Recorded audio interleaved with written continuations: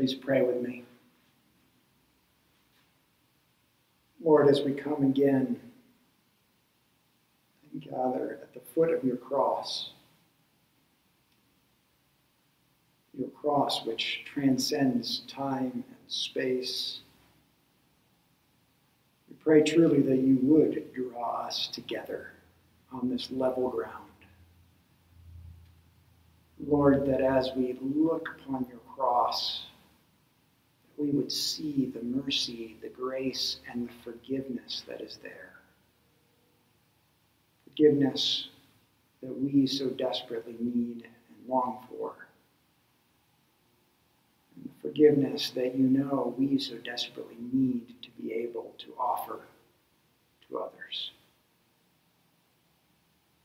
Lord, minister the power of your cross this night, I pray. Amen. This night we come again, drawing together around the very core, the very center of what it is that we believe as Christ followers. This is what it means to be a follower of Jesus, to stand in adoration at the foot of the cross. To see and be overcome once again by the lengths that the God of the universe would go to and has gone to in order to redeem us, his wayward children. Tonight we are confronted once again with just that, what that forgiveness means. And that's what I want to focus on this evening. Because here at the cross is where we come to really understand what it means to be forgiven, as well as what it looks like to extend forgiveness to others. As I said this past Sunday, giving and receiving forgiveness, as well as grieving our losses, are the essential work the Lord is inviting us into during this Holy Week, I believe, as Christ our hope, so that we can move forward with him in resurrection hope.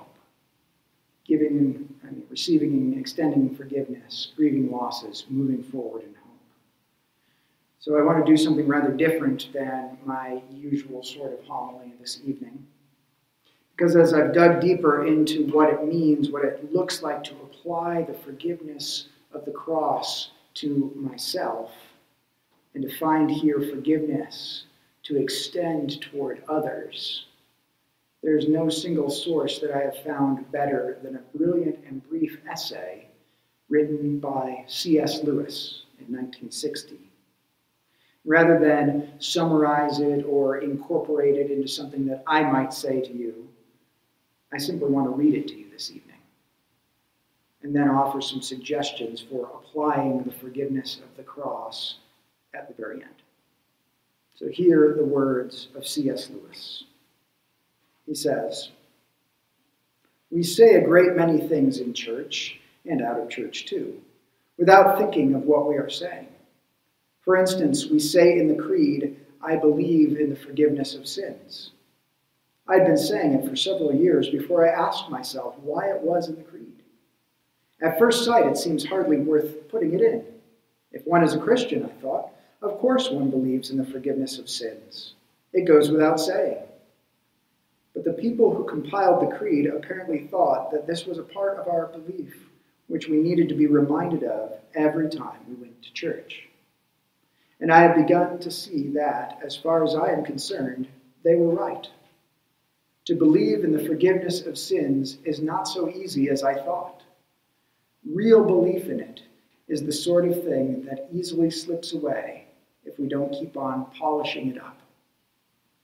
We believe that God forgives us our sins, but also that he will not do so unless we forgive other people their sins against us. There is no doubt about the second part of this statement. It's in the Lord's Prayer. It was emphatically stated by our Lord. If you don't forgive, you will not be forgiven. No exceptions to it.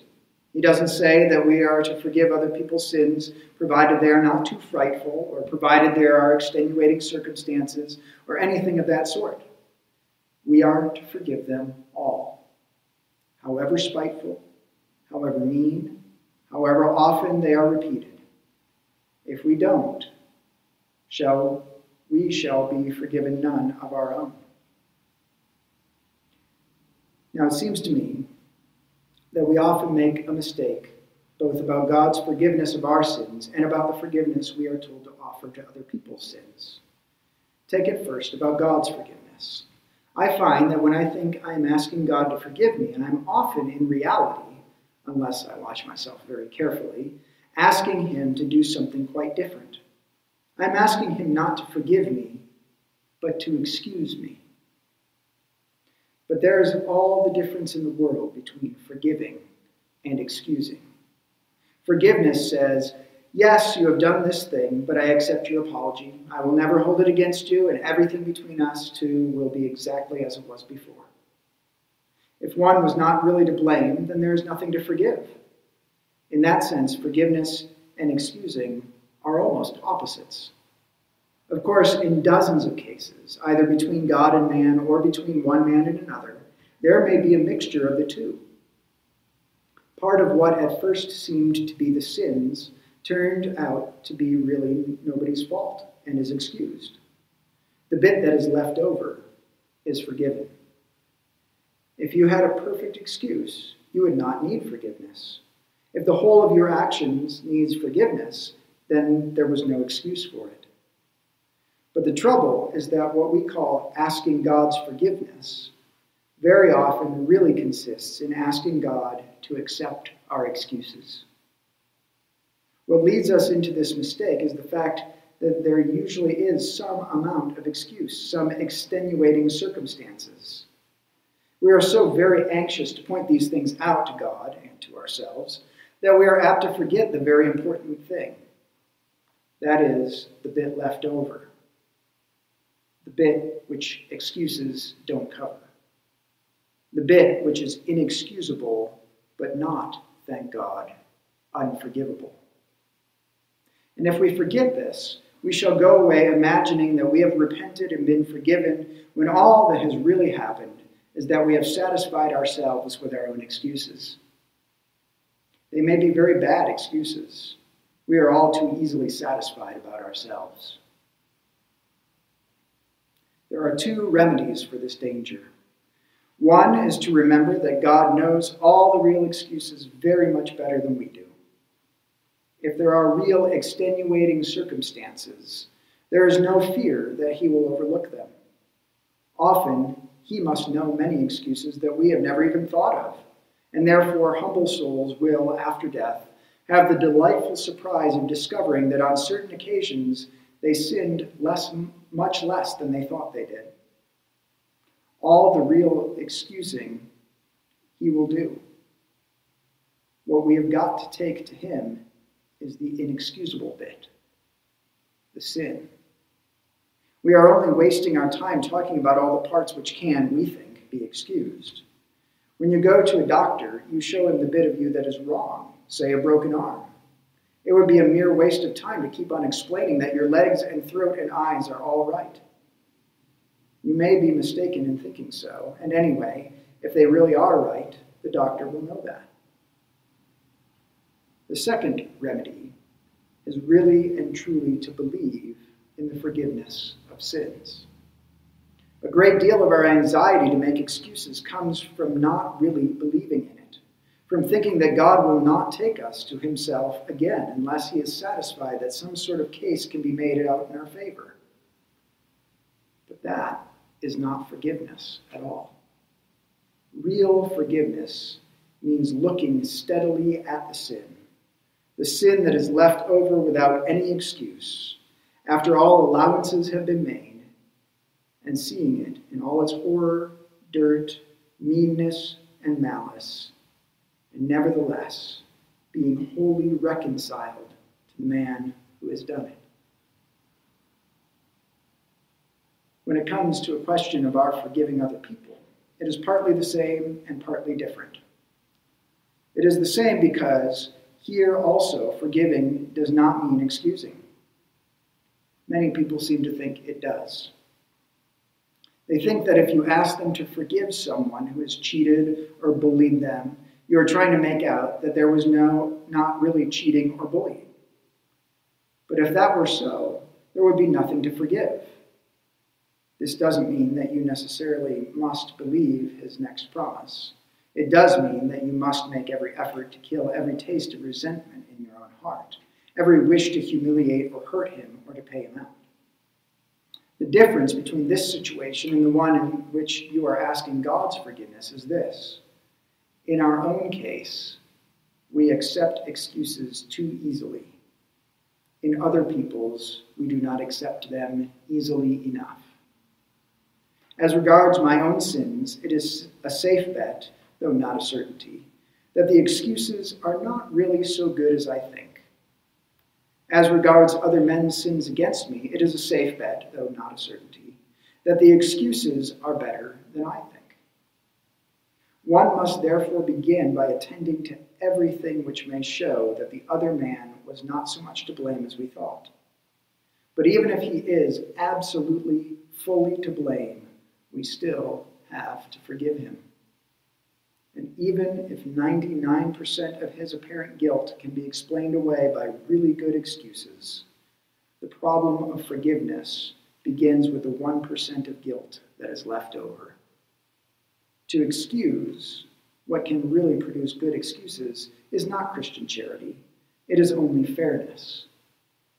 To be a Christian means to forgive the inexcusable, because God has forgiven the inexcusable in you. This is hard. It is perhaps not so hard to forgive a single great injury, but to forgive the incessant provocations of daily life, to keep on forgiving the bossy mother-in-law, the bullying husband, the nagging wife, the selfish daughter, the deceitful son. How can we do it? Only, I think, by remembering where we stand, by meaning our words when we say in our prayers each night, "Forgive our trespasses as we forgive those who trespass against us." We are offered forgiveness on no other terms. To refuse it is to refuse God's mercy for ourselves. There is no hint of exceptions, and God means what he says. A few brief prayerful applications I want to make as Lewis has led us into the contemplation of forgiveness. The first two, as we apply forgiveness to ourselves, first, I just want to go back to what Lewis says of trust God with the excusable bits. I've talked with far too many believers who are really wrapped up in worry in this way and need to hear and apply what Lewis says. God knows the extenuating circumstances of our lives. God knows the extenuating circumstances of your life and the excuses for our excusable actions. He knows them. He knows them better than we do. He probably excuses more than what we do. I love how Lewis points that out. So let those things go and leave them to God. Second, trust God to forgive the inexcusable. That's what the cross is about. That's why there's a Good Friday. That's why, even though we are removed from one another and we're doing all these technological things to make this kind of worship happen, this is why we're doing it. Because the cross assures us that God, if he could have excused our behavior, it wouldn't have been necessary. And yet, he chose the cross to forgive the inexcusable in you, to forgive the inexcusable in me. Receive that word and believe it. Cling to it, especially the next time those inner thoughts of self-condemnation start coming back to you. Cling to that. Cling to it. If there is something that you've been carrying, some sin you feel the guilt of and believe to be unforgivable, hear again these words. Jesus went to the cross to excuse rather not excuse, to forgive the absolutely unforgivable.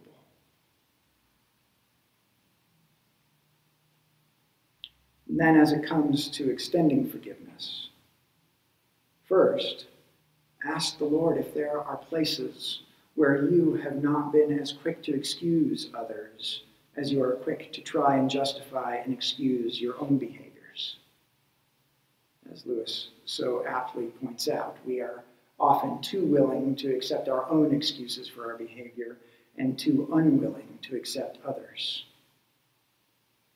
But then, even then, if there are still places where others have wronged you and are absolutely without excuse, pray and ask the Lord to release, to help you release them, to not hold that in your heart over them, to truly forgive here at the foot of the cross, because God has forgiven the inexcusable in you and in me.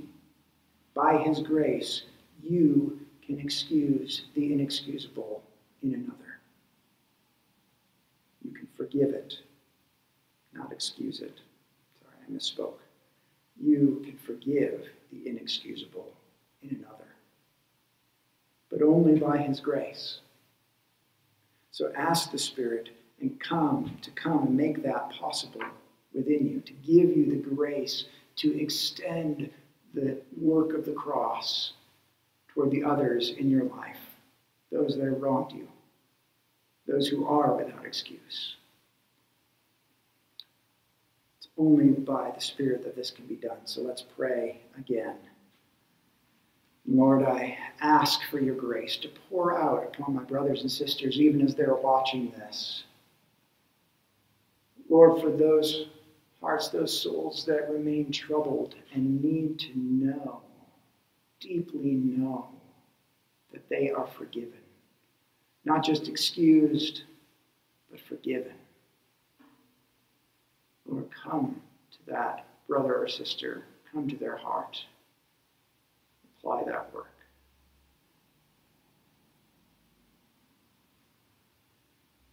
And Lord, for any who are still carrying a burden, trying to hang over the head of another,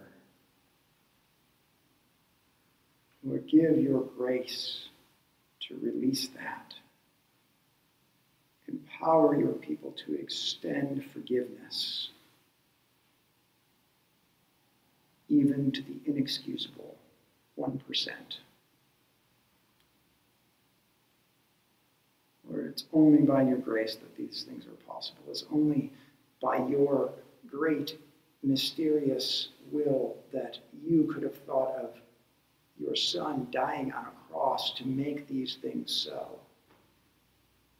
And so I believe and know that you can make these things so in us and for us and with us. So Lord, Holy Spirit, do that work.